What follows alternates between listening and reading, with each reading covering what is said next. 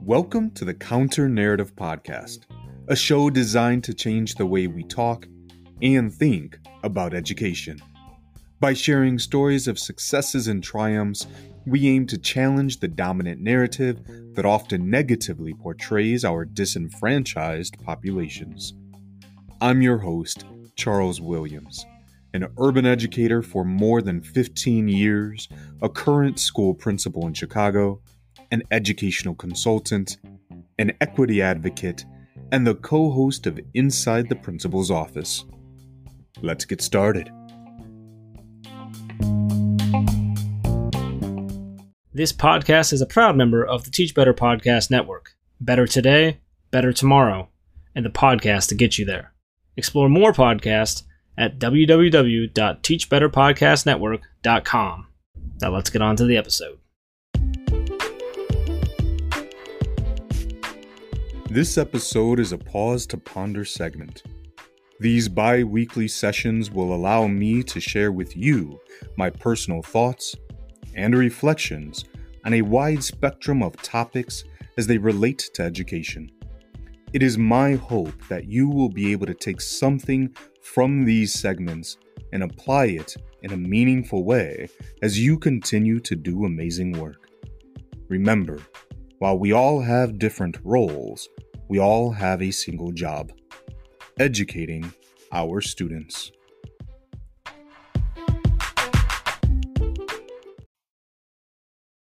So we've come to the final episode as we focus on the reflections around my good friend Hedrick's book, Finding Your Blind Spots. As I've mentioned, the last 3 sessions of our Pause to Ponder segments have been collecting the ideas and the thoughts shared in the conversations that I've had with my staff as we've explored this book. Now, I'm going to be very honest. For this episode, I'm actually recording it in advance of that conversation, only because I will not be in the conversation this week. In fact, I will be in Milwaukee for the WIDA conference, and thus I wanted to make sure that I was able to record this session and share it with all of you prior to me departing for this conference.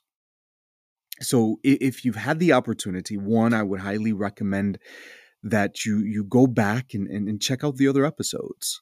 If you haven't already done so, make sure that you also pick up the book. You can find it on Amazon and many other spaces where books are sold, but I would highly recommend going to Amazon and again, listening to the other 3 sessions.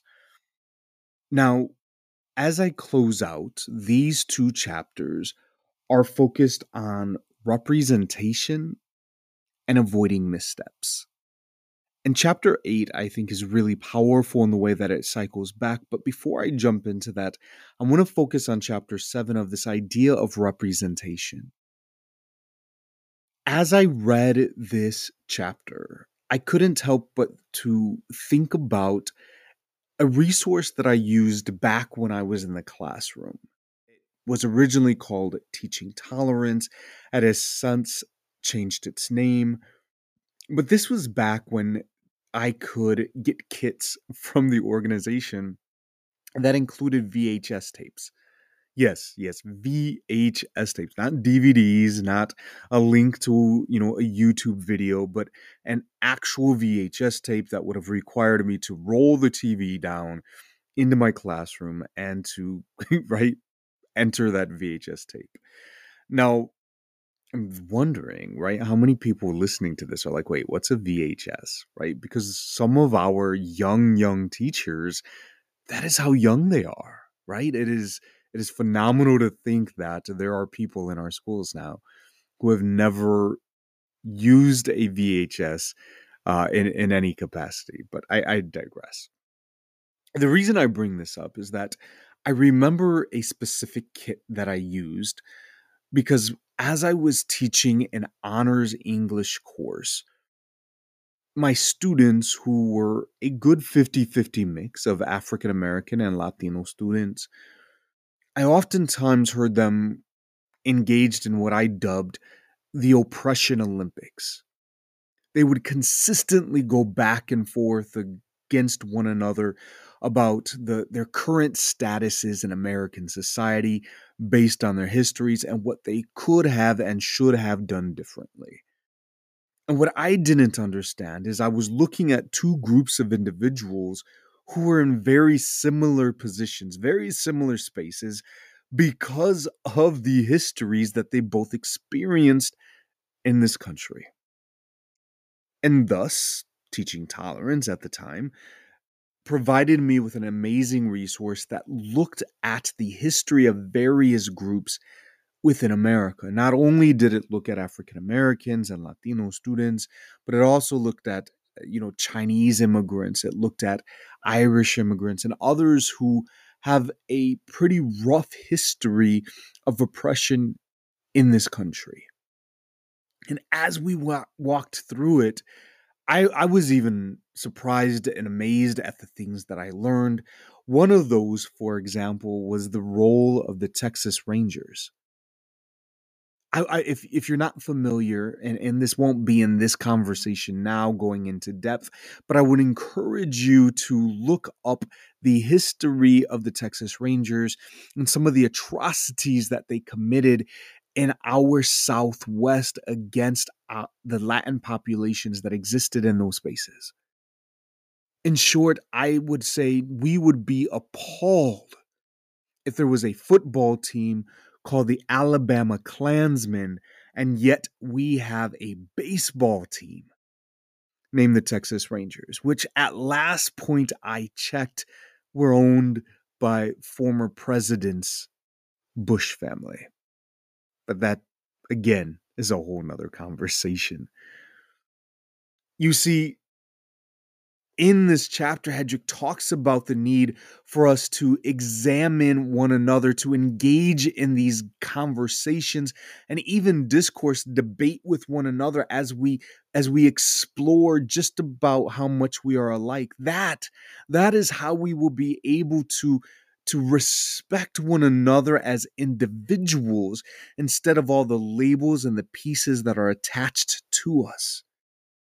I think so oftentimes, hence one of the reasons why that organization changed its name from Teaching Tolerance, is that we're not asking students to tolerate one another. We're not even asking them just to accept one another. We are asking them to recognize that the person across from you is just that. They are a person.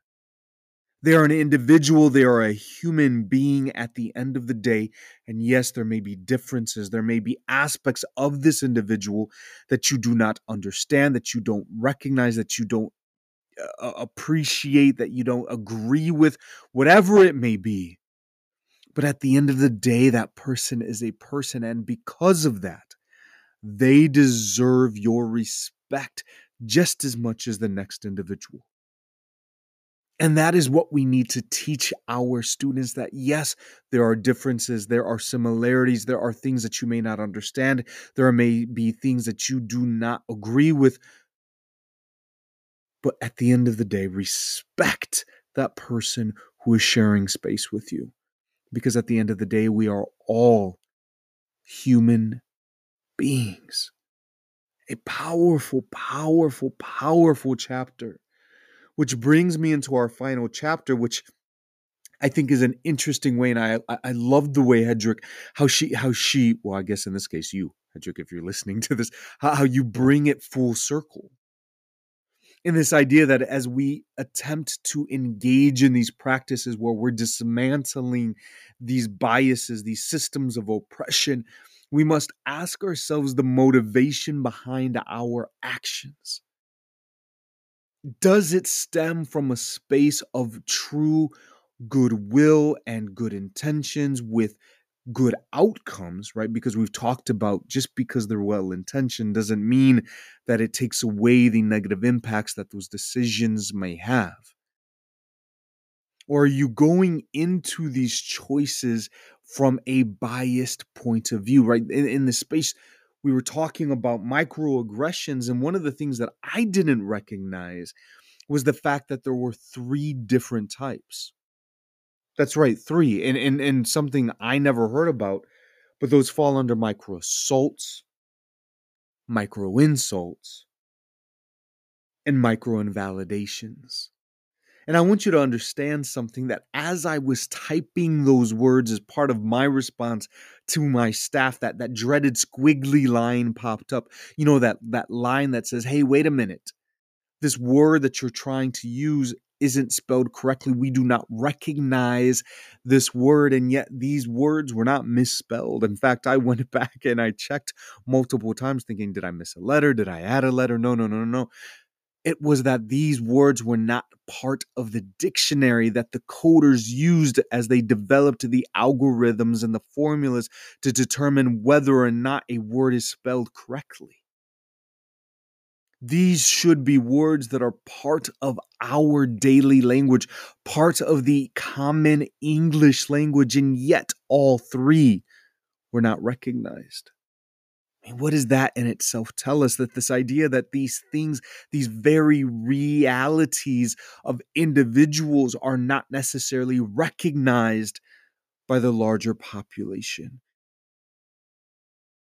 And so we ask ourselves, as we engage, as we attempt to dismantle these biased approaches and we make decisions within our spaces, are they authentic? Are they truly moving our students and our spaces towards a more just and equitable system? Or are these examples of micro assaults and micro insults and micro invalidations?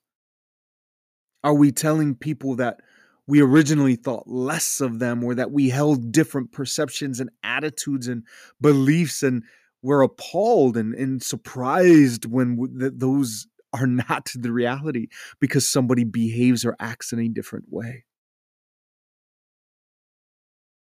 So as I close this final pause to ponder segment, as we reflect on this book out, I want you to think about that. As you go through all of the steps that Hedrick has outlined, as you read this book, as you engage in these practices, always ask yourself, from where is this stemming? Is it true? Is it authentic? Or is it still work that needs to be done as I unpack and recognize and identify and thus address those biases that I hold? Until next time.